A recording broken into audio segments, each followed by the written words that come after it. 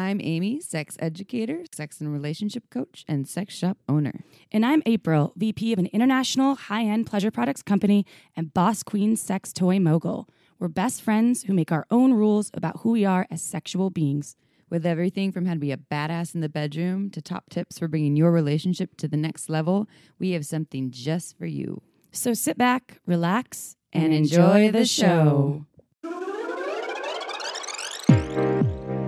Don't forget to head on over to our website at shamelesssex.com for more. And for 15% off of some of our favorite sex toys, use coupon code SHAMELESSPP in all caps at purepleasureshop.com. You are listening to a pleasure podcast.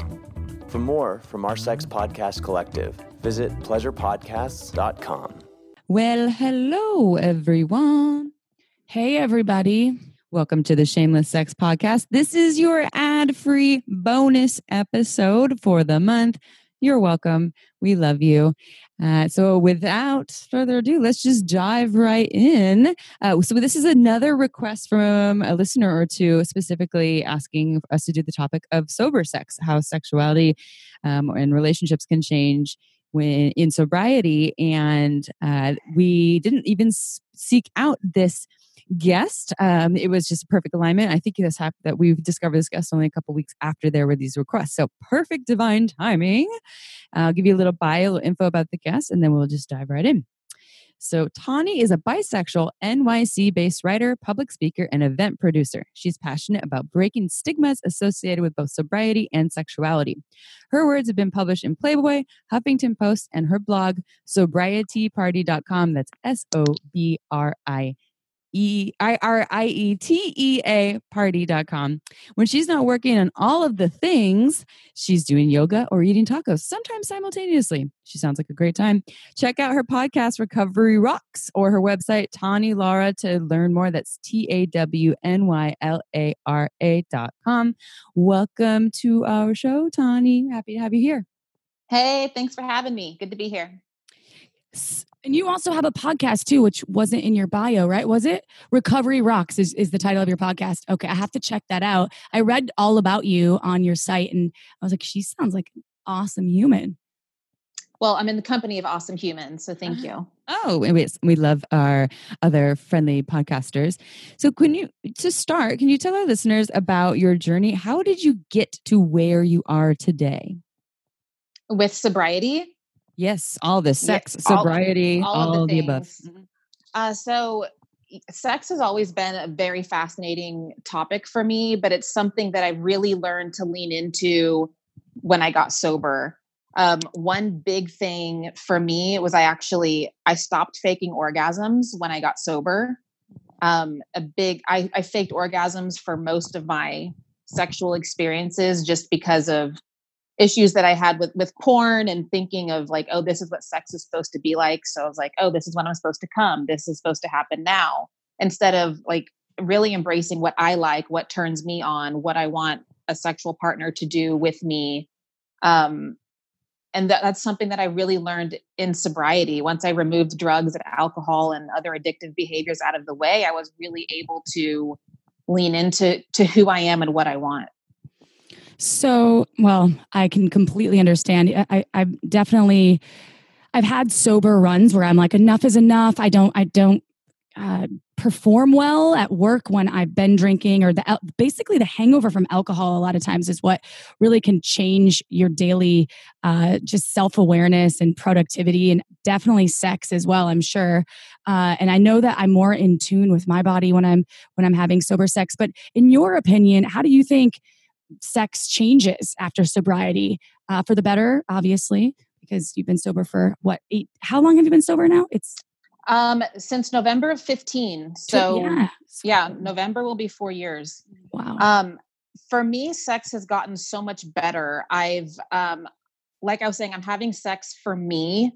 I'm finding sex as it's empowering. And my partner is also sober. So he and I we're more connected than I've ever experienced in any other relationship, because we have a really solid line of communication and trust and openness. And we speak this recovery jargon, this recovery lingo And a lot that comes with that is with honesty and just being open and sharing, feelings and all of that, all of those things I was running from when I was drinking that I'm really leaning into now.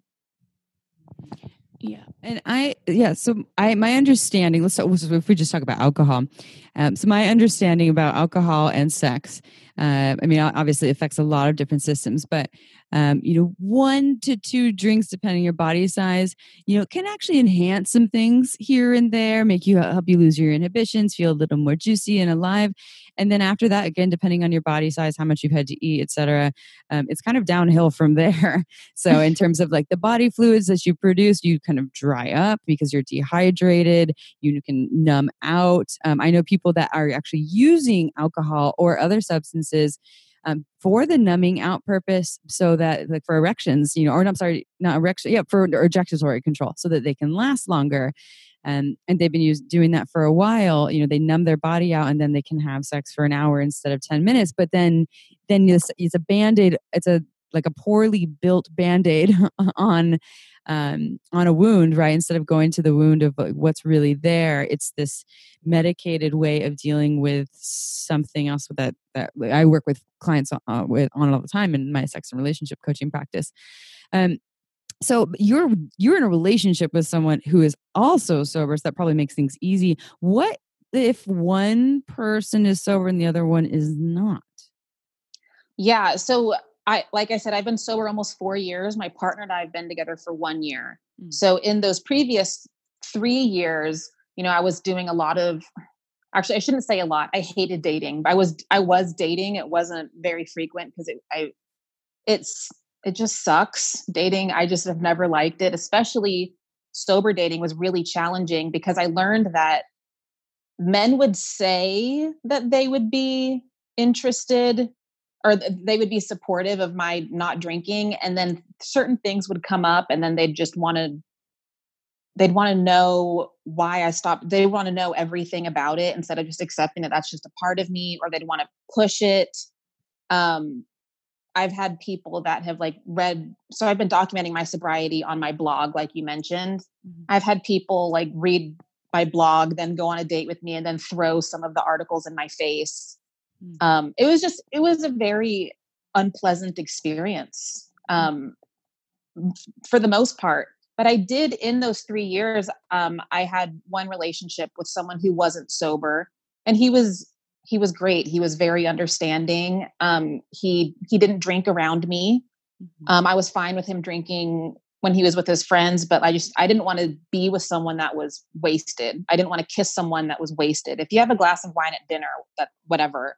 But if you're shit-faced, I don't want to kiss you. Mm-hmm. Would you agree then that people are used to most of their sexual life, or even if it's just the last 5 or 10 years, being intoxicated, whether it's alcohol or drugs, and then now they're sober, that they're kind of at a point where they have to almost relearn how to be sexual again? It's like a new beginning, and that a lot of the old ways that you used to have sex or orgasm or connect may not apply. Does that resonate with you at all? Oh yeah, absolutely. It was scary in a way. I was like, how am I going to start dating again? How am I going to make friends? How am I going to socialize after work? How am I going to do all of this again without alcohol? But it was also empowering in this way of being look, I've made a decision for myself. I'm not going to drink anymore. I'm going to be present for all of my life. And it sucks sometimes. But this is a choice that I've made because alcohol and drugs were ruining my life. Mm. And it was this interesting dichotomy of struggle and empowerment that I still deal with. Mm-hmm. Yeah.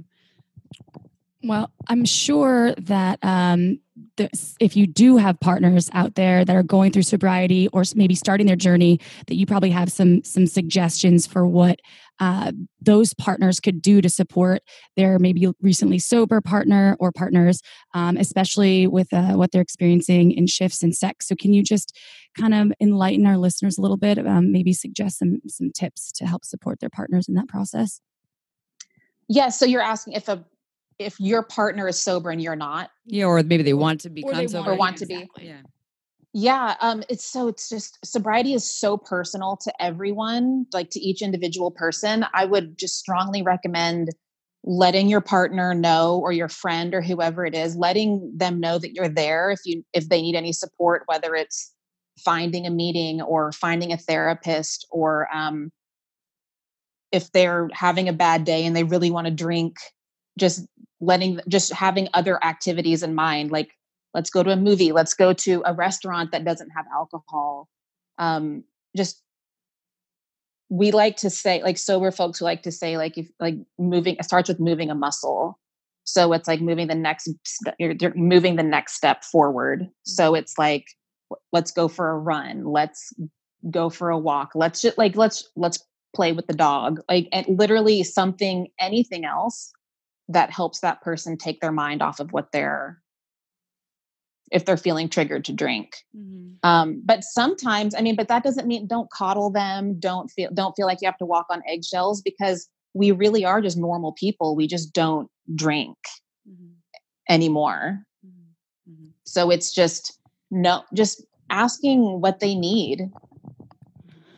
So your podcast, Recovery Rocks. So is this for mostly folks that are sober or becoming sober? Can you just enlighten us about what your podcast is about? Is it also for folks that are with partners that are going through sobriety?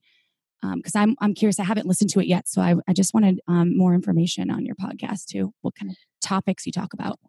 Yeah, absolutely. So Recovery Rocks is me and my co-host Lisa Smith. She is a Gen X lawyer who she quit drinking the quote traditional way, with rehab and AA and like the 12-step program. And I'm a millennial who didn't go to rehab, didn't do AA, and so it's really just both of us talking about recovery from two totally different perspectives, but showing that there's different ways to be in recovery. And then the Rocks comes in because she and I are obsessed with rock and roll. So we find ways to loop in rock and roll to the episodes. And we talk about, we've had 2 seasons so far where, we've talked about sober sex, how to be a sober ally, LGBT issues, music, how to be sober around the holidays, anything like life comes up, sober Valentine's Day when you're single, like what do you do? Stuff like that. Mm-hmm. One thing that came up for me from what we were talking about earlier in regards to how sex changes with sobriety, and people, and I was talking about people relearning who they are as sexual beings. I think this applies to everything, right? Like your body changes. Say your body changes with age. You're 60 years old and your cock isn't getting as hard as it once did because of age, or you have some major occurrence in life that shifts your life and your perspective on life, or your emotional space. And people are often trying to get back to where they once were. And I think that that's just an important piece that I'd love to highlight here. Mm-hmm. And just whether it's related to drugs, alcohol, sobriety, or anything around sex, that if you go through a drastic life change where now your entire lifestyle or your physical being or something about you is very different than it once was, I think it can be really refreshing to look at it as that fresh start. It's also a little scary, but look at it as this opportunity, as if I have a new body or a new emotional being, and how can I learn what I like now? And then with sex, I would imagine that would be like getting really curious, what worked for me in terms of the sensations of what I liked when I was consuming drugs and alcohol. Now obviously is very different because like I'm more in my body in a different way, which can also be really scary because now I'm more in my body and I have to feel everything. And now my partner can fully, or my lovers can fully see me, and I don't have this mask to hide behind. So I think that, and again, I'm not someone that has gone sober or nor felt like I need to. I have had a partner who, our first 3 years of our relationship, there were substances involved, and then they went completely sober for the last 2 years of our relationship. And so I did experience that shift, and sexuality did change there. We used to have this really like hot and spicy, spontaneous sex. And granted, so many other things happened that were actually kind of probably related to the lack of sobriety for him, where we had some trauma and things, not necessarily related to sex. So this is kind of a tangent, but I saw the shifts happen there and it was really hard in it for both of us. It was like, where did the fire go? And I don't think that we looked at it from that perspective of, here's an opportunity for a fresh start to get curious about who we are, as if we are just in a whole new relationship, or he as like a whole new being. And I just think that maybe had we done that, some things would have been different. I don't know what you think about that, or if you shared a journey similar to that. No, that's an excellent point. And it's great that you were, I mean, I don't know, maybe great's not the right word, but you've experienced what it's like to be, an ally to someone in recovery. And that's a really powerful role. Mm-hmm. Yeah. I mean, like I was saying, how it was actually empowering for me it was equally scary and empowering. That's what I was talking about, where it's like, I looked at it as like, look, this is a fresh start. I'm starting over. I quit drinking 5 months after I moved away from my hometown in Texas to New York City. So I had, I moved here to pursue writing, and I had made new friends, and I put myself in a good place, in a really good place. And I was surrounded by people that were supportive. Like these people, like I worked into the recovery scene here, and I took care of myself for the first time. Cause back in my hometown, I was bartending, I was doing the party girl scene. So it was like, I was hooking up with people because I was drinking, and then I was drinking because I was hooking up with people. And it was this whole cycle. And leaving, I had to leave all of that completely I think I had to leave my hometown to get sober. I don't know if I ever would have if I didn't. But it's that fresh start, and whether you need to move locations or even just giving up alcohol is such a significant life change, and it needs to be treated with that respect and with allies and with resources. Like my first year, I didn't go to support groups, and I wish that I did. Like you're talking about things you wish that you would have started. I wish that I would have realized, like, I needed therapy sooner. I needed support groups sooner. I eventually found that, but I wish that I would have admitted that I don't need to do this alone sooner. And going back to what you were saying about kind of when you were dating and maybe in your hometown, or I'm not sure if it was in New York, but you were kind of relying on alcohol and drugs to get out there and have sex with people. And then the next day, kind of the same cycle, which is very common. It's easier, especially in the dating world / I hate the word dating too. I feel like it sounds so cliche and old school. We're going steady. But I was wondering if you have any advice for folks who they're relying on drugs and alcohol for better sex, but maybe they want to get sober or they want a different outlet. That would be great, I think, to know. Yeah, absolutely. I think we're in a very interesting time right now where mindfulness and sobriety are trendy. And I hate to say that. It bugs me that sobriety is trendy, but I just think it's very interesting because it's not like this thing that you can try and then be like, okay, I did that. Like it is a significant lifestyle for some people, like big lifestyle change. But with that being said, there's great ways to go about doing it. Like, if you are curious about giving up drugs or booze for a little bit, like just try it. Everyone's relationship is different. Some people do need more help than others. I was able to quit cold turkey. I would recommend reading, Ruby Warrington wrote a book called Sober Curious for exactly what you're talking about. She also has a podcast called Sober Curious. And it's for people like that are like, I don't necessarily want to quit drinking, but I want to understand my relationship with alcohol a little bit more. Why am I drinking so much at weddings, or why do I need to drink before I hook up? Like, it's really creating the space for people that don't necessarily want to say, I have a problem and I'm going to stop drinking forever. I want to examine why I drink the way I do today. Yeah, I love that. I was thinking about when I recorded the podcast with Dixie De La Tour, who does the Body Storytelling podcast, and it was about erotic storytelling. But we titled the podcast "The Best Dating Advice Ever," and I really liked what she said on there. And I think that this would be a good, maybe you can say your opinion too, to apply to sober dating, because I understand that, like April was saying, in the dating world, people rely on that glass of wine, or like, let's go to that place and have a drink. Do you want to meet for a drink? And then that is off the table. I have a friend who is dating someone, and alcohol is a big part of their relationship. And when she's wanted to take breaks from actually consuming alcohol, it's been an issue because she's like, how do we hang out? Their other person's not on board. What can we do?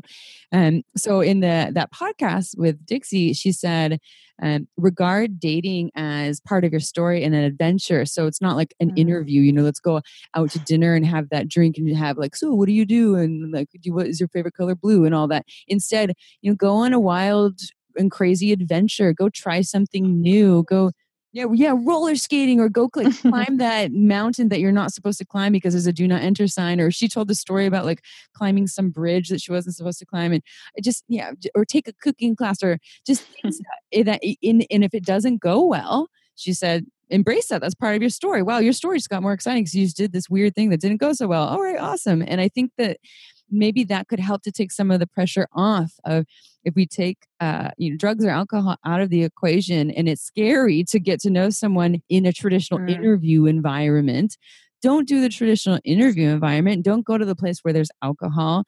Don't date someone probably where alcohol is a huge part of their life. If it's something that you have an issue with, or considering maybe walking away from, or you have walked away from. And if you're, the partner ally person, to be respectful of the other person. Like in my circumstance with my ex, he didn't ask me to not to drink alcohol in front of him, but I naturally just started to respect that, where I would rarely, I would sometimes, but it wasn't a regular thing. We lived together for a year. I wouldn't just like crack open a bottle of wine in front of him because I knew that it was a thing for him. But there was on the occasion where I would. And so I was just watching that. So again, not walking on eggshells, but there's so many ways that it sounds like we can be allies for other people. We can reframe and look things differently for ourselves if we are, this someone who is considering getting sober or being sober. By just like recreating it and not doing it the way we used to, or the way society says we should do dating, sex, or relationships. Yeah, I think that's great. Like, 'cause I wish I had that advice when I was dating, because I did look at it as like this very serious, like, are you the person for the rest of my life type of thing. And that's not fun. That's not sexy. That's like, that no one wants to go on a date with that person. And I also, like, in hearing you talk about that, reminded me of when I was dating, I was on the apps. I tried different experiments of putting being sober on my profile and not. And I found that I had better luck not having it on my profile, but talking about it when we started messaging, or not even saying, I'm in recovery. Just like, the initial question is like, hey, let's grab a drink. I'm just like, I don't drink, but I'm happy to get coffee. And then whenever we would meet in person, if it, it could come up, because when people, then they would ask what I was doing. And, like my career is recovery. I'm not just a sober person. Like, my career is a recovery advocate, where like podcast writing, like working on a book, all this stuff. So I'm like super sober. And, so like, I think if you're out there and you're sober dating, try out a couple different ways. Try putting it in your profile. Try not putting it in your profile. Because that's a whole other issue of like, when do you tell a new potential partner that you're in recovery? Like, that can be a very scary, intimidating conversation. Yeah, I think that that's probably depends on the person, right? But I like what you said about doing your research project and putting what the results that came having in your profile. And and when you start to have conversations with people, that's, when I coach people in my sex and relationship coaching practice, I often help them with dating and dating apps. And when do you share what? Some people have asked, I have sexual trauma. When do I tell my dates that? Is it in, like right when we start talking? Is it date one? And so it's different for everyone in terms of when these things apply. But I think that is something to consider in terms of how to go about that. And I really want to go back to what you said about having even the most connected, amazing sex with your partner now, who you've been with for a year after, and he's, we said, right? I should say they, I wasn't sure. I think you said he. But he, yeah. Yes. Okay. Got it. Sorry. Sometimes I go into that.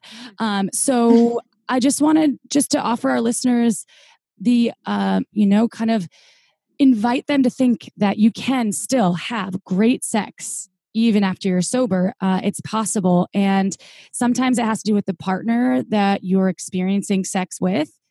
And sometimes it has to do with yourself, but it really is. I mean, being sober, I'm sure you're connecting more with yourself on a daily basis. You're not medicating or trying to forget about problems or issues because of alcohol, or not because of alcohol, but using alcohol and drugs to medicate. So I think that, that I just wanted to go back to that because one of the questions that we had for you is like, how do people have great sex in sobriety? And I don't know if we've really covered that, but I would love to hear what you have to say. Yeah, absolutely.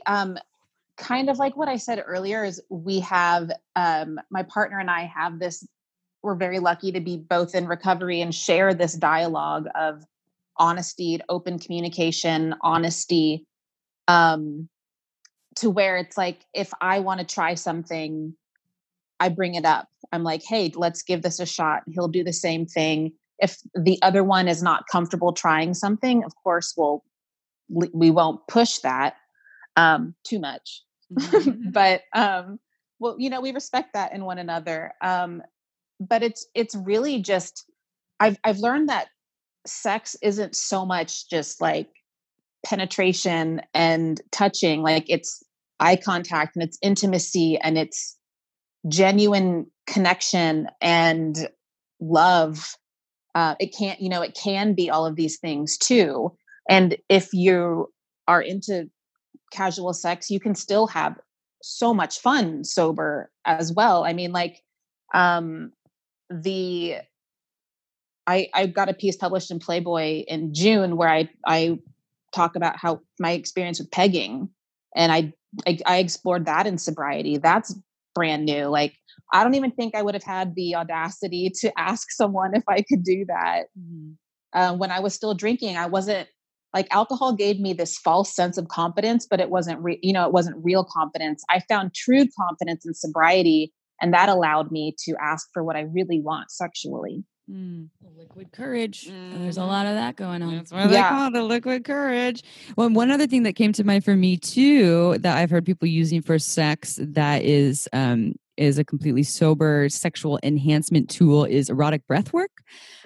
So you can literally breathe yourself into feeling high, into feeling more alive, into feeling more connected to you, into all of your body's cells vibrating at a more powerful level than they were before. So that's something too. If you're someone who is used to the high in sexual connection with yourself or with another person, to explore erotic breathwork. We've done podcasts on that, so you can go look up in past podcasts on erotic breathwork. But it's a really powerful practice, and it can be a really great connective practice with other people that can still give you that feeling of like an altered state of consciousness. But it's a really wonderful, healthy one that's really actually good for your entire body and brain. And then, again, as I said before, if people are afraid to leave drugs and alcohol, or they have, and they're afraid because they're using it as some sort of crutch for something that's already happening in their body, that their erectile stuff, their ejaculatory stuff, their ability to open up and let go and share their bodies with others, go see a sex and relationship coach, go see a sex therapist, go see someone who can help you really get to the core, the root of the issue, and because that's the gold. There's something in there that's really important that is asking for your attention. And the other things are kind of temporary crutches on whatever is kind of screaming for you to get into. But there are ways. Like, I know people that have sorted through it, right? They thought that they could never open up without these crutches. They thought that they could never last longer than 5 minutes without having drugs and alcohol in their body. And they learned to, because your largest sex organ is your brain. It's not your genitals. It's not the rest of your body. It's your brain and its association with everything. It's not responsible for 90% of that. And that's a daunting task to work with. But as we're talking about here, is 100% doable. And part of it is reframing. And like you're saying, really getting support, not trying to do it alone. Can you share with our listeners so we said in the beginning how they can find you, how they can work with or learn more about you. Do you work with people? Like, how do they learn more about you? Where do they find you? How do they work with you? Yes. I don't do any sort of coaching or anything like that. I'm predominantly freelance writing. I do sober event production in New York City. You can find me TawnyLara.com, TAWNYLARA, and in social media is at Tawny M Lara, TAWNYMLARA. And my blog, Sobriety Party, TEA. That's where I've been documenting my sobriety since I quit drinking almost 4 years ago. Yeah, I actually read some of your work on your site and some of your blog, and it was really, you're a great writer. You have a lot of great ways to communicate your story, and I definitely will keep looking out for more of your work. And yeah, thank you. Thank you so much for what you're doing for folks. I think this is a great tool for those listeners out there that want to get sober, that have a partner that possibly is sober, or that are on a sobriety journey of their own. So this was really great. And thank you for your time, Tawny. This is great. Thank you for having me. Can I add one more thing? Of course. I want to also say something I learned in sobriety is like my partner and I got into kink in sobriety. And I want to share something that I wish I would have learned sooner. A lot of the kink and like sex party community is sober. Like, even if you're not quote sober in recovery, it's like, there's this understanding of like drugs and alcohol are not cool. Like, it's not cool there. There's obviously parties where people are intoxicated, but for the most part, it's a sober experience. And I think that's important. That's an important thing that I want people to know.